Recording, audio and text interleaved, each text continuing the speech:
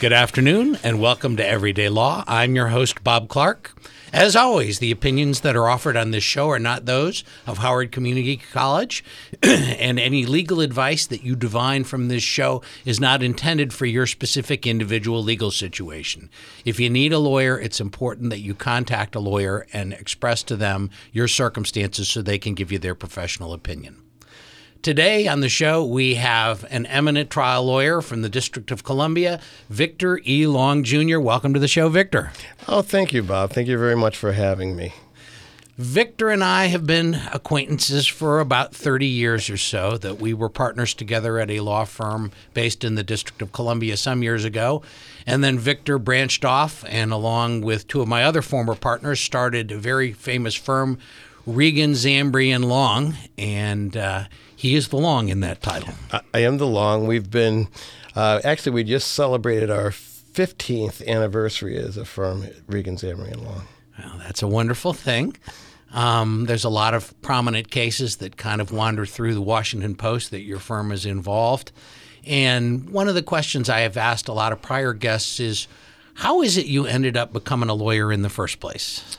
Well, I think I always wanted to be a lawyer. I grew up essentially a child of the 60s, if you will, and being an African American, I felt a sense of wanting to help other people, and I talk a lot, so I thought maybe... Ideal combination? A pretty good combination there. So I was always interested in helping people in some manner. So was it sort of social justice consciousness, or what animated you? Yeah, it really was social justice consciousness. I was a student of American history.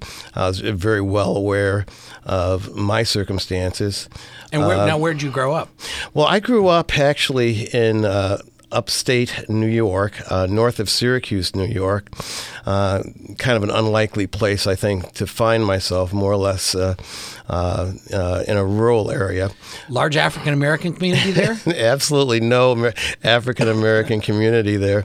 Let me just give you a little bit of background about how I got there. My dad grew up on a farm, actually a sharecropper, his father was. And when he turned 18, it was just about the beginning of World War II. And he decided that he would volunteer. There was a group of newly formed Marine unit called the Mumford Point Marines. That was the first African-American unit. He joined that unit and actually fought in the South Pacific.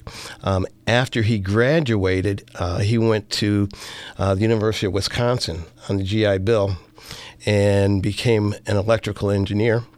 Sounds like my dad. Oh, is that right?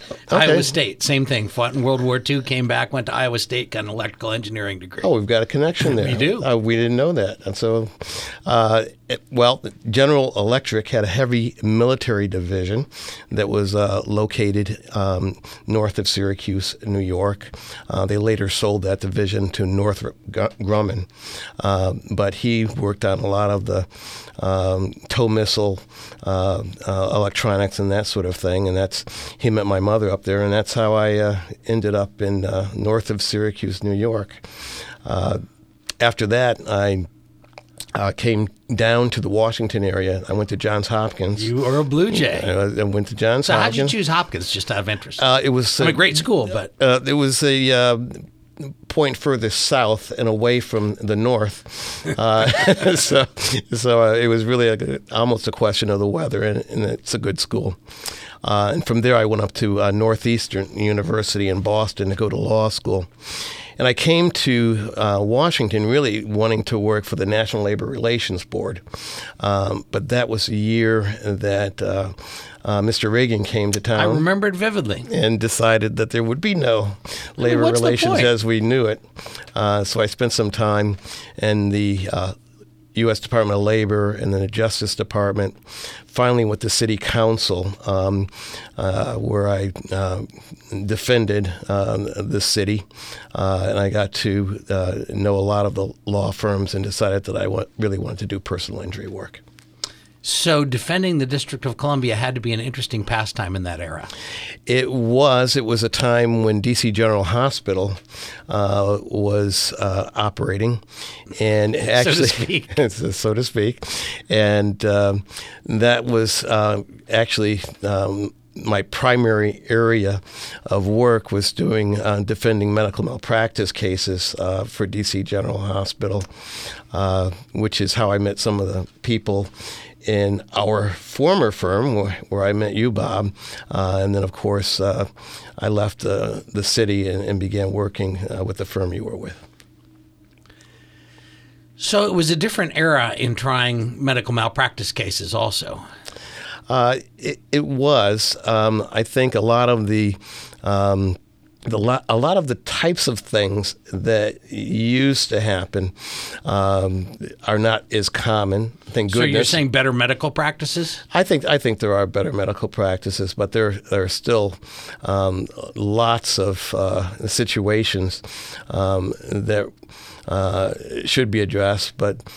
Unfortunately, probably will not be addressed because the cost of medical malpractice litigation is so high that I think Harvard University studies estimated that the vast majority of medical mistakes go unaddressed. I think that's historically been the case in their studies too, which seems sort of ironic. It does seem to be a bit ironic. I wanted to talk a little bit about. I get asked the question quite often: is do I really need an attorney? And one of the things I've noticed... Do you need an attorney?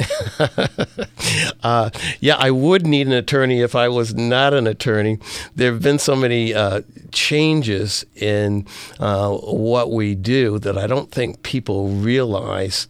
Actually, what we do now is very different than what we've done in the past, just in the nature of the way the laws changed. I think one of the things that comes to my mind is there are many changes even in smaller cases, reasons why you might need an attorney.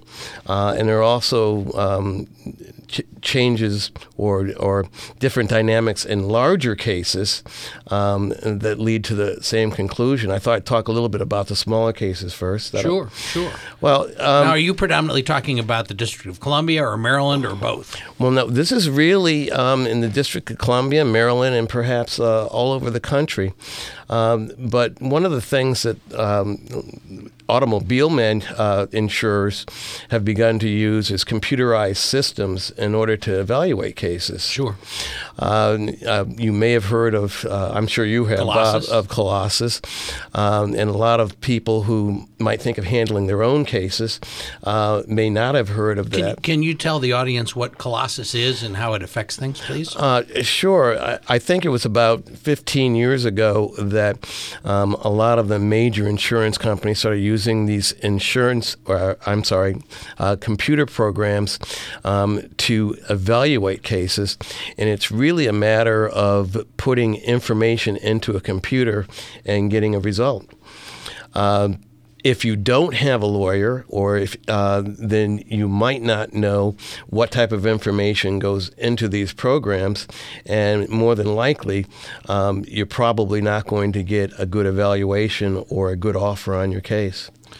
So you're saying that attorneys who are experienced doing this kind of work know what input is necessary to get a better result or a higher offer or a higher verdict and that sort of thing. Well, that's absolutely right.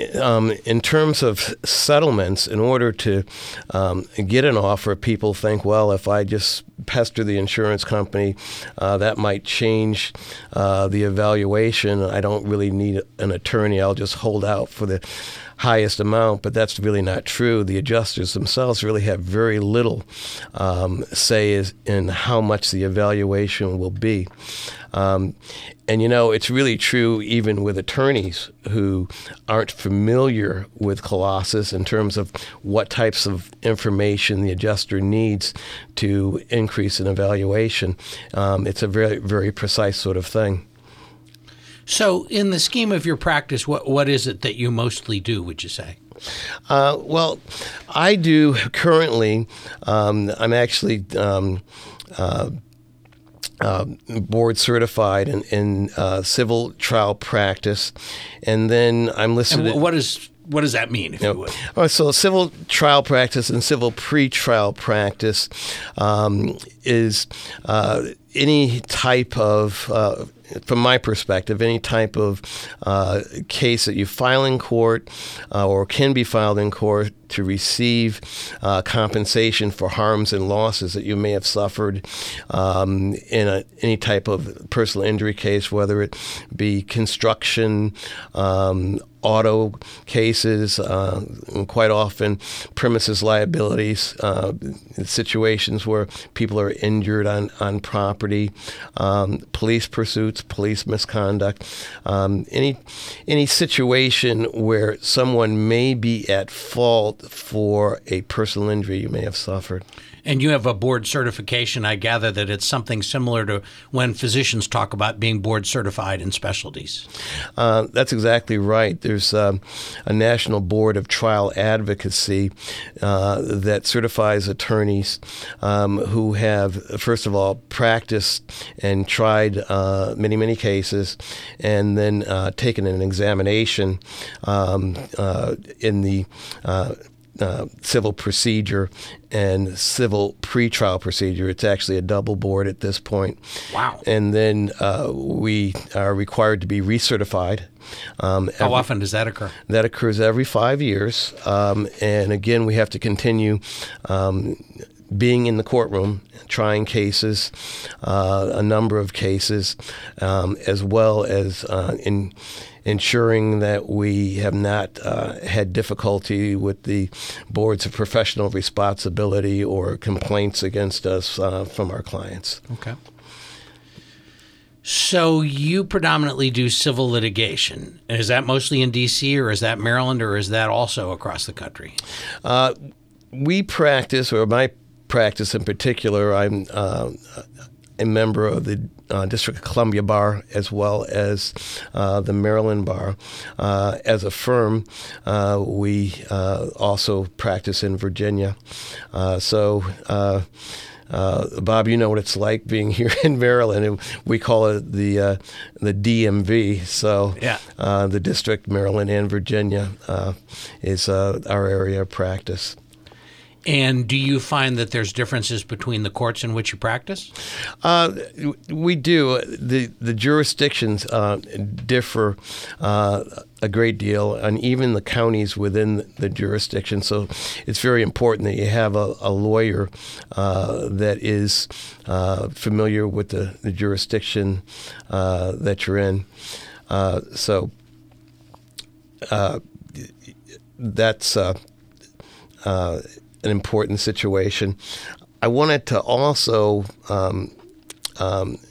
talk a little bit more about the Colossus system, just in terms of a lot of attorneys you might go to and may not be familiar with it. So what really happens is that the lawyer has to provide the insurance adjuster with certain elements. They have to make sure that the specific injury is described properly. It's helpful if the attorney enters the diagnostic code. The CPT codes? The CPT codes. If you've got more than one injury, perhaps you've hurt your neck or your back, those are separate injuries that are rated separately and evaluated separately. So the first thing would be to ensure that all of the various injuries are documented properly. Now, is that theoretically the doctor's mission, or is that the lawyer's, or how does that work? Well, I'm glad you mentioned that, because a lot of people will simply go to maybe a chiropractor and not see their primary physician. It's important to see a primary physician if you have one. It's important that your injuries are evaluated by an orthopedic physician. And this is not any type of secret. The insurance companies actually devalue cases where persons only see chiropractors.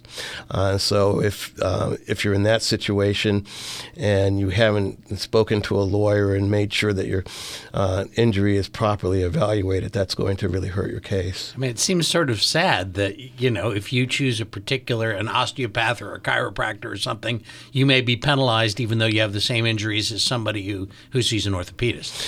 Yeah, it does seem a little unfair, but really a medical doctor is not only the type of physician or a type of doctor that's recognized by the insurance companies, but we find that juries also want to know that the person has seen an orthopedic doctor or a medical doctor. But let me just say a little bit more about that. It's not that chiropractors have no role. Okay. Chiropractors are very essential to good treatment, and they offer services that orthopods, quite frankly, it cannot offer in terms of therapy. But we've found that where the injury is evaluated by an orthopedic physician and then who recommends chiropractic, that's a very good combination. Now, how prevalent is that? I mean, I would presume that there are orthopedists who don't want to recommend chiropractic because they have their own physical therapy outfit or things like that. That does occur, but it's not universal. Many orthopedic physicians are affiliated with physical therapists, but especially if you've found perhaps in the past that you've benefit for chiropractic treatment, you shouldn't be reluctant to tell your orthopod that you might like to try that and see if that's beneficial. So it's important at the outset that you get a lawyer who knows sort of all of the rules of the game, Colossus, doctor versus chiropractor, all of those things. How can you tell if somebody does? Well, that's a good question. I think that you can... ironically, one of the things about the internet, which I think is superior to, perhaps the yellow pages, for example. The yellow pages, or perhaps even in television, is that you can learn an awful lot about attorneys now by visiting their web pages. A lot of them, like you, have podcasts or they have segments or blogs on their web pages, which show that they have experience in particular areas. So the internet can actually be a great source of information. Also can show you if people have been suspended or disbarred and that sort of thing. I've found clients periodically who will have a lawyer and suddenly the lawyer can't help them anymore and they don't understand. No, that's absolutely true. The other area I wanted to talk a little bit about, and this is something that most people don't think about and can get them into an incredible amount of difficulty. I don't think that most people realize how much time personal injury lawyers spend ensuring that all of their medical bills are paid, or that all of their medical bills are paid in a way that is beneficial to the client. We spend a great deal of time working with health insurance companies to make sure that all of the benefits that their health insurance company should pay in an accident are paid. And then once those bills are paid by the health insurance company, we have ways of making sure that if you need to pay that health insurance company back, that you don't pay them more than they're entitled to, or even in some situations we're even able to compromise them. By law today in the District of Columbia and in Maryland, if your health insurance carrier pays for your medical bills, you're entitled by statute to a reduction of the total amount. And a lot of people don't realize that. So that's a lot of the work that we do. So do you think health insurers would take advantage of the ignorant on that? It's possible. If you don't bring it up, then that's something that could occur. So the picture of what lawyers do, it isn't just you take the case, you develop it, you go to trial. There are all kinds of different aspects of it that lead up to trial that maybe are even more important than your trial skills. Yeah, that's really what I wanted to emphasize here today is that we spend most of our times, and our staffs are behind the scenes working on the medical bills, making sure that once a case is settled, that the person doesn't have to worry about some unpaid medical bill, and then making sure that we get our clients the most amount possible after all the dust settles in their pockets, tax-free, to compensate them for the harms and losses that they've suffered. So I think that's something a lot of the public doesn't understand, that these recoveries are, in fact, tax-free, even if a component of it, for example, is lost income. That's true. There has been certain situations, and it hasn't come up too often, thank goodness, but usually the component of it that may be for wages may not be taxed. Usually in our settlements, the amount of your final settlement is something that you don't even put on your income tax form because it's not income to you. It's really to compensate you for a loss. Sure. So how do you go about what a case is worth? I mean, it seems to me that the only real way of ascertaining that is to have a jury make a decision. And yet I know from my experience that the overwhelming majority of cases end up getting resolved. What's the process you utilize to get to what a case is worth? Well, this is where being a trial lawyer, like yourself, a person who actually goes to trial, has a tremendous advantage over lawyers who mostly settle cases. I tell all of my clients exactly what you just said, which is your case is worth what a jury will give to you. That's the true value of your case. And if someone tells you differently, then they're not being... It's not 3 times your specials? No, it's not 3 times your specials. It's really what that jury offers.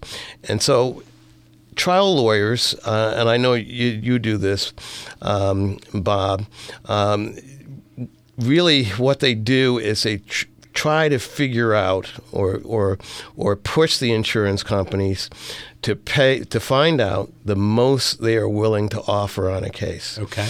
And the way that's done is by preparing the case properly, making sure it's ready to go to trial, pushing it up to that courthouse door, having a demand position or a settlement position where you make sure that you're asking perhaps a little bit more than what a jury would pay. Shocking. Well, but there comes a time when that insurance company says, you know what, if you want any more money than this, the jury's going to have to give it to you.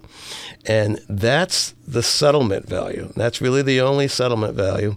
And then it becomes our job to recommend to you whether we think we can get more from a jury in your case or whether this is reasonable.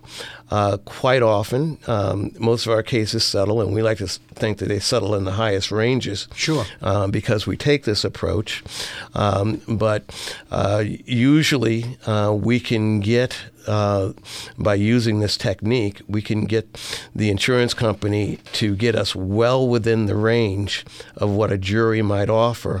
And in that way, we're assured that we've gotten the best possible settlement offer. We have to keep in mind that when you come to a lawyer, the client is the only one who can settle a case. Settlement decisions are what we call client decisions. They're not attorney decisions. Clients are the only people that can settle a case. what lawyers do is make recommendations. We make a recommendation as to whether we think we can do a little better with a jury, or whether you might do better having the certainty of a reasonable settlement offer. And what we always try to do is get that certainty of a reasonable settlement offer.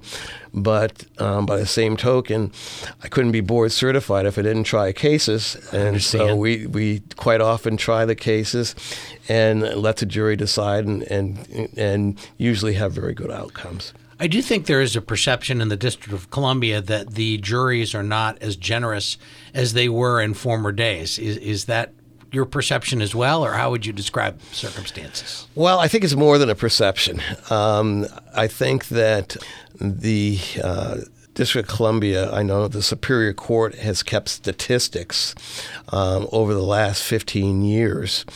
And what the statistics show is that the amount of the verdicts have gone down a great deal. A lot of this has to do with the stance of the insurance company, particularly on automobile cases. And they're fighting them more aggressively or more effectively? Well, that's exactly what they're doing. Whereas they used to perhaps offer 3 times the medical expenses, and that's kind of what a lot of people think. They're not doing that anymore. They find that by not doing it, it takes out a whole class of cases. It actually just increases their profits. And they make there's no secret about that. They know that if you're not represented by an attorney, that they're going to make a low offer, and that perhaps you'll take it. If you are represented by an attorney who doesn't properly prepare the case in a way that Colossus would evaluate it, that you'll get a low offer and less money. If you're not represented by an attorney who is willing to take the case all the way to trial, then it's likely that your case will be evaluated at a lower level, and that there'll be a lower settlement. Do you perceive lawyers and law firms have reputations for whether they're willing to go to the mat? I think that's absolutely true. There are lots of firms that simply may advertise that they handle cases, take in a large volume of cases, and don't get the results that other attorneys do. And probably some of that is the sheer volume makes it impossible. I can't comment on their capabilities, but you know what I mean. No, and I wouldn't comment on that either. But certainly, operations that they have a high volume and don't have a track record for actually being in the courtroom are not likely to get a result that would be the same as other law firms. So I divine from our conversation that you believe it's important when you hire a lawyer for the kind of work that we both do, which is personal injury work, malpractice, crashes, premises liability, that you find somebody who's done it before, who's willing to take the case to trial, and who understands how the insurance industry approaches cases. Well, I think that's a pretty good way to sum it up. And I think, fortunately, despite all the advertising that goes on TV, that prospective clients are able to figure out who those attorneys are because of the internet. And I think that that's the counterbalancing force between lawyer advertising versus lawyer content on the internet. And I think that that's a great value to people. Well, I'd like to thank you very much, Victor, for your appearance today on Everyday Law. Hope to have you back sometime. Maybe we will pair you with another one of our unsavory colleagues. Well, I've certainly enjoyed it, and I'd be happy to come back again. Thank you for having me. This has been Everyday Law. Your host, Bob Clark. Farewell.